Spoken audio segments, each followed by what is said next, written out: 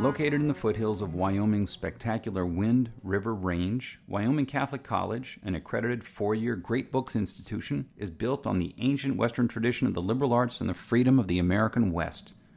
The college offers its students an immersion in the primary sources of the classical tradition, the grandeur of the mountain wilderness, and the spiritual heritage of the Catholic Church.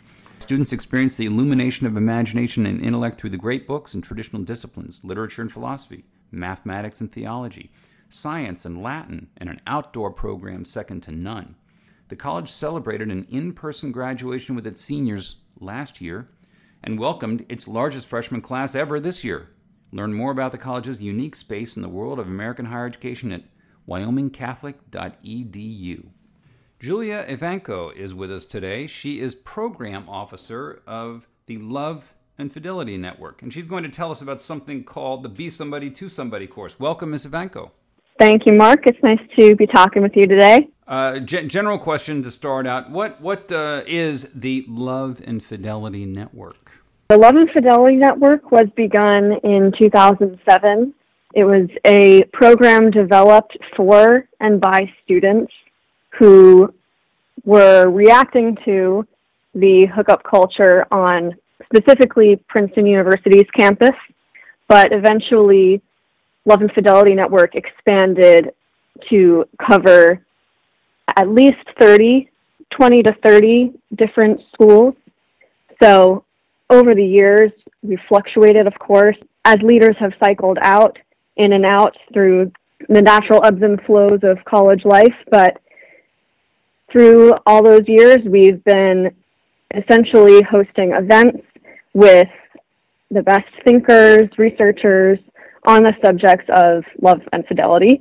And that covers everything from marriage to family life to dating to chastity and to essentially anything in that realm of human relationships. Yeah.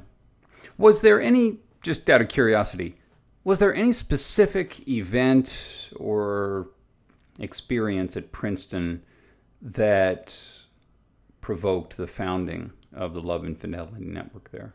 So there were a few different things. It's almost a constellation of issues. The first is just the social culture being really heavily involved in hooking up and partying, and social life on the weekends or outside of classes and activities being pushed towards that. So some students, especially those who were wanting to remain chaste and who wanted to live out their values free of judgment or with just friends who can strengthen them in their resolve, were seeking an alternative kind of social scene.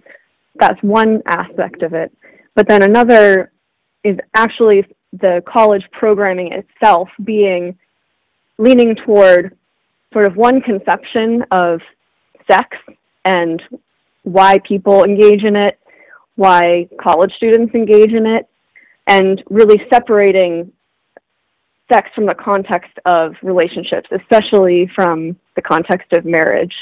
And so these students were really concerned with, in particular, a lot of freshman orientation programming, including a play that would involve college characters, all of whom were essentially this freshman orientation play would be about alcohol and about consent, but primarily about consent. And so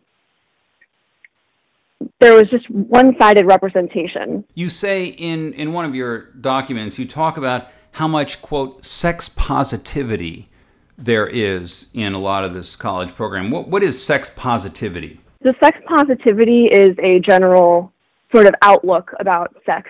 It's based off of the idea that sex in the past has been viewed as negative. It's been controlled, and this type of heavy control is unnatural. So a lot of people, when they think of sex negativity, they think of, well, it depends. For some people, it's really, waiting for marriage itself is repressive. The fact that you're discouraged from pursuing or growing your sexual expertise at a younger age, perhaps in your teens, that's seen as somewhat unhealthy. So sex positivity is sort of a reaction to, in some cases, probably, there is some sex negativity that could be harmful. But in general, sex positivity has been enthusiastically embraced by our culture in the media and also really by college campuses.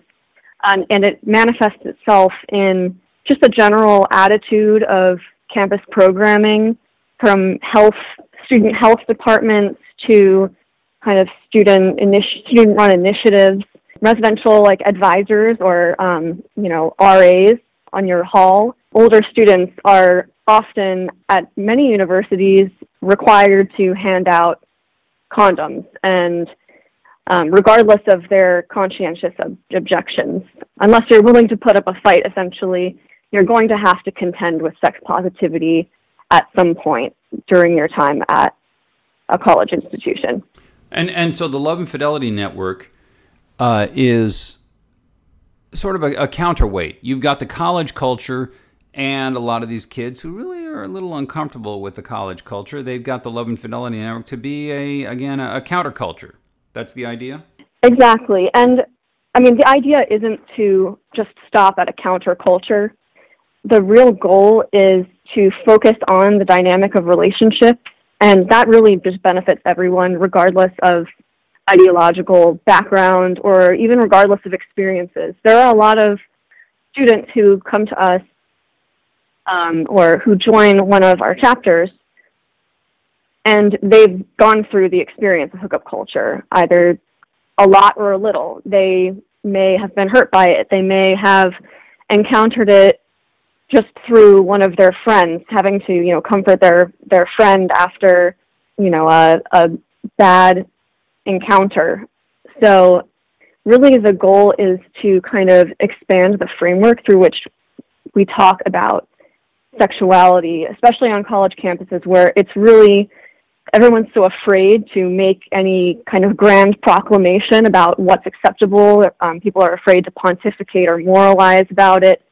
But it's really crucial that students have, an outlet to talk about love and romance, self-control and restraint. Responsibility is a huge thing. And you see that burgeoning in discussions of consent, but really consent just doesn't get to the heart of the issue. It's not as fundamental as, love or responsibility, the relationship between those two things. In your experience in college, did you witness a lot of friends or acquaintances who ended up damaged by the culture? And I don't mean assault.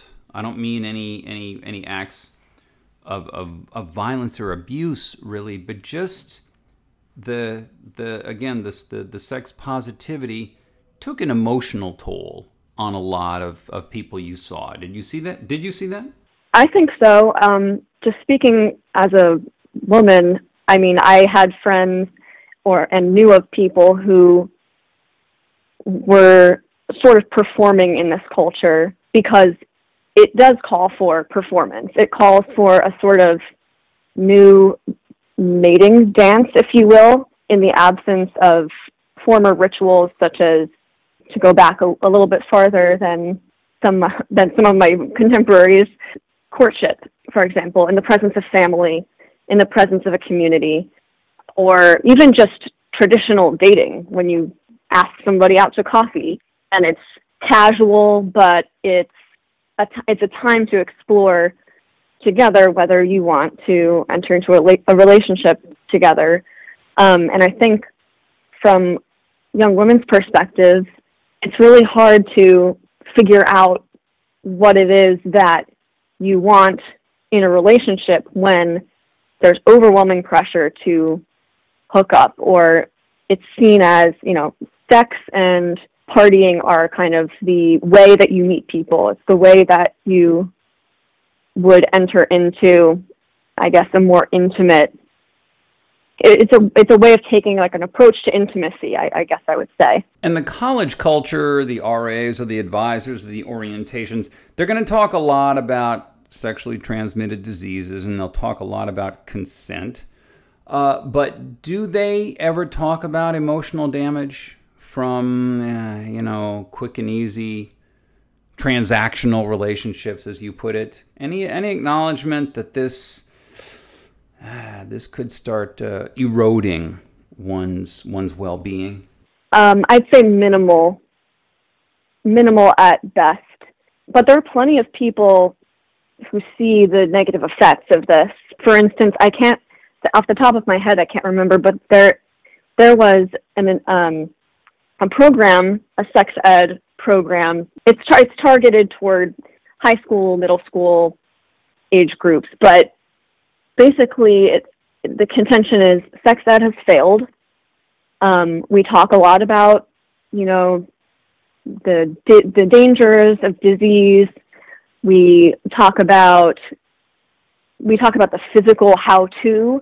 We talk about pleasure, but we don't talk about how you even come to the point of a sexual encounter. We don't talk about the relational elements, which are so crucial and inescapable when you're talking about sexuality. And there's a lot of, I think, simmering under the surface of individuals who have felt sort of restricted by this culture. They would love to meet somebody. They themselves don't really espouse sex positivity as it's articulated in more extreme corners of the university, but they really are just, normal people. They want a relationship with someone, or they want to date casually but intentionally. And there's not much advice when it comes to those things. Well, what is a transactional relationship here? A transactional relationship in terms of hookup culture, or just in general? Yeah, in this context. What's the transaction? Well, the transaction would be essentially sex is a sort of token. It can be used that way, even if it's not the intention of one or both parties. It's functionally what happens when the basis of a relationship or the beginning of a relationship comes about in this context of hooking up. There's a sense of disposability in hookup culture. There's a sense of, we're just testing the waters, but there's not the sense of this is another human being whom I should cherish, even if I don't end up dating them. And the result is degradation of different kinds for either party. Did you witness a lot of powerful, long-lasting romances in college? Yeah, actually a few. Well, so the ones that I witnessed tended to be from my faith community, and that's something that, LFN serves because we don't ascribe to any particular religious set of values or secular values. Really, we're open to everybody. I think a lot of students find that it's only in their faith-based ministries that they tend to see these kinds of strong relationships burgeoning. So that was sort of my experience. I found that there are a few really strong relationships that lasted maybe half or over halfway through college, and they ended in marriage. I've witnessed healthy dating, not just in faith community, but some other examples of healthy dating where, you're interested in someone and you ask them out, and it's not a huge deal, but it's exciting. And so that was really heartening to see because, I think it's really easy for us pointing out the negative elements of sex positivity and hookup culture and overshadow the real, beautiful interpersonal interactions that still happen and that are still persisting in spite of the atmosphere. Let's pause for a moment to ask if you were looking for a Catholic university where the greatest works of Western and Catholic tradition are the foundation for learning, all in an environment that is faithful to the magisterium. That's the University of Dallas in Irving, Texas. Recommended by the Cardinal Newman Society, the university offers an exceptional liberal arts education with undergraduate and graduate programs in arts and sciences, business, and ministry, as well as a campus in Rome, Italy, all of them preserving the wisdom of the past while preparing students for world-changing futures. Academically excellent, always faithful. Apply today at udallas.edu. On the college cultures part, do you find an effort to level male and female sexuality, sort of treat them as pretty much the same? Absolutely. I think, well, I can speak from experience on this one.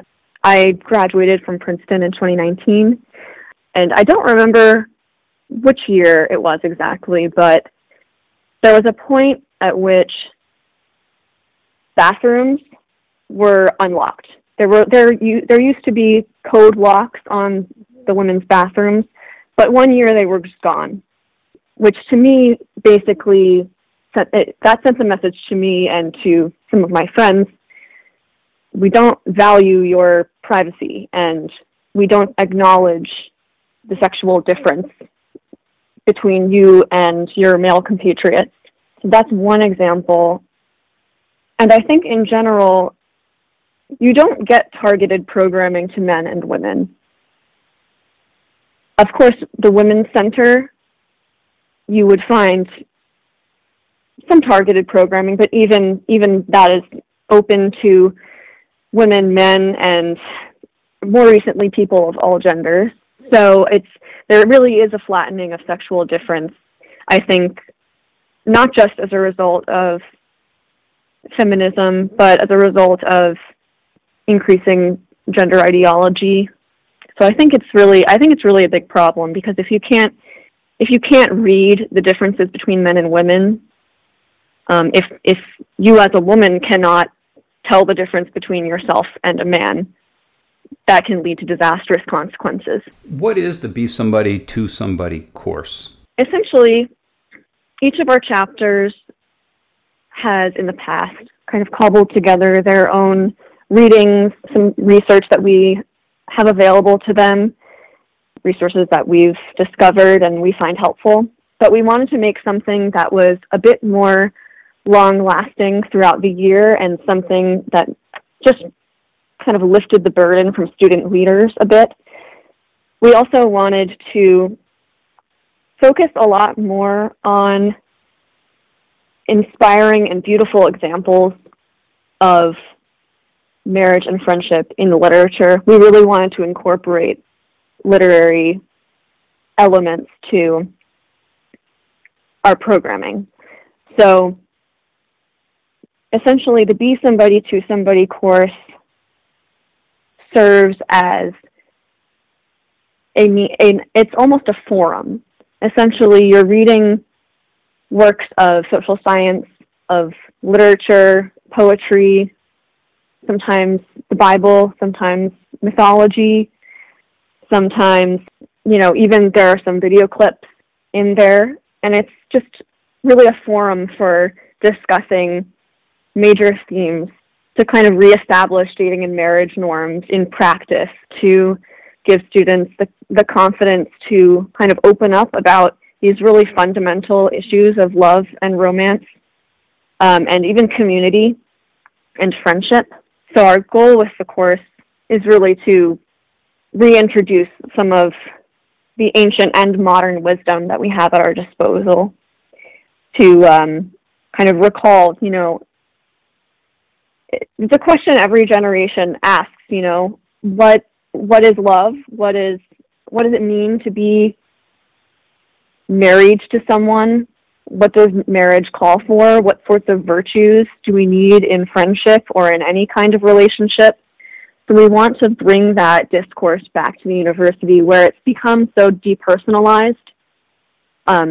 Discussions of literature, I think, focus a lot on deconstruction rather than on personal construction or taking inspiration, personal inspiration from these texts. How do people get to join or start a Be Somebody course?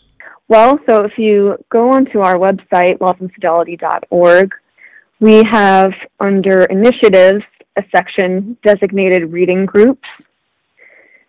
And so if you click on reading groups, you'll see you can start a reading group on campus. You don't have to have an existing chapter at your school. We want this to be as flexible and casual as possible. So there's a button you can click on. Click here to be notified when our reading curriculum goes live, because it's still in the final stages of development. And we will notify you, essentially. We'll notify students or interested parties when it's available. You know, one of the issues on college campuses today is the female to male ratio. For example, in the Cal State system, it's pretty much 2-to-1, females to males. Do you find that this is complicating the work? Is this an important wrinkle in the work of the Love and Fidelity Network? Well, it's an interesting question. And I suppose I haven't thought about how that would directly bear on our work, but it seems actually that more men tend to be interested in our chapters. They tend to run our chapters. That's not to say there aren't women. There are plenty of women.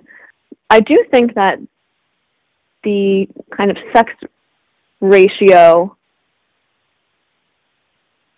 I think it would affect the interactions between the sexes. I think that there's already such an emphasis on raising women up and giving women the spotlight, and for good reasons. But certainly I think there is this imbalance, and it affects the dating culture. There are a lot of women who maybe feel like they can't find a partner, that they're going to keep waiting. They're not going to try to date because they're not really interested in people that they've met. And I'm not sure I can speak for the men, but that's sort of my impression from the female side of things. Yeah. You refer to a certain naive idealism on the part of people, like college counselors and so on, who focus on consensual sex.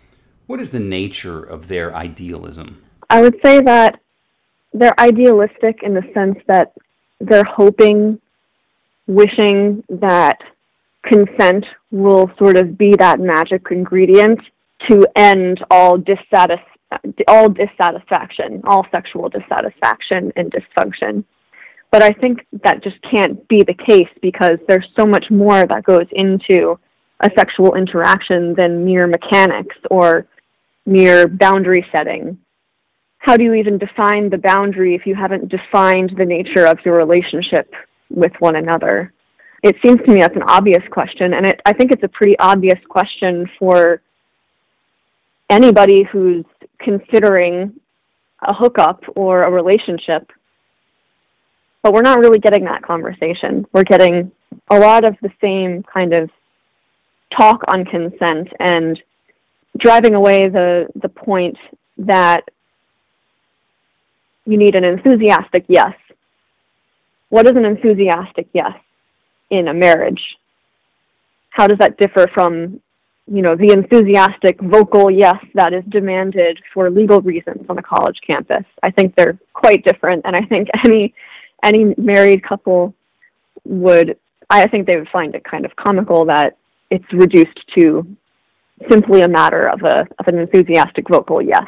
Yeah, it just seems that it's so rational. It just overlooks or ignores all of the irrational elements that go into forms of seduction and involvement and lust and love, and all those other complications can't be resolved by consent. Absolutely. It's complicated. That's why it is so important. I think, to uphold certain virtues, let's say of chastity and of just taking, well, in a way, it's taking sex a little more seriously, taking your own body, your own feelings, your own soul, your own spirit more seriously. I mean, this is how I put it. I mean, the sexual revolution, to me, didn't honor sex; it dishonored sex. It made sex cheap and easy, and so the opposite of what it was often said. Well, so let me last question. How would people go about starting a chapter on a campus? Well, if you want to start a chapter, you can simply email us. Well, first join our mailing list, because we do have weekly content that we share. We have a weekly newsletter to sort of introduce you to our topics and into what we're talking about. But you can also contact us if you scroll down to the bottom of our homepage, and it's just give us a call, an email. We're happy to basically answer any questions you have. We're happy to help you navigate, how do you start a club? It can be rather difficult because of just the kind of environment college campuses have become. So we have a lot of experience dealing with challenges that you might find. So we're happy to help. That lets our audience know where they can go, parents, teachers, and students as well. Julia Ivanko, thank you for joining us. Thank you so much, Mark. Thanks for having me. And thank you for listening to our conversation, which has been supported by Wyoming Catholic College, which combines great books, the Catholic tradition, and the great outdoors of the American West into an extraordinary education. Go to wyomingcatholic.edu or contact the admissions office at 877-332-2930.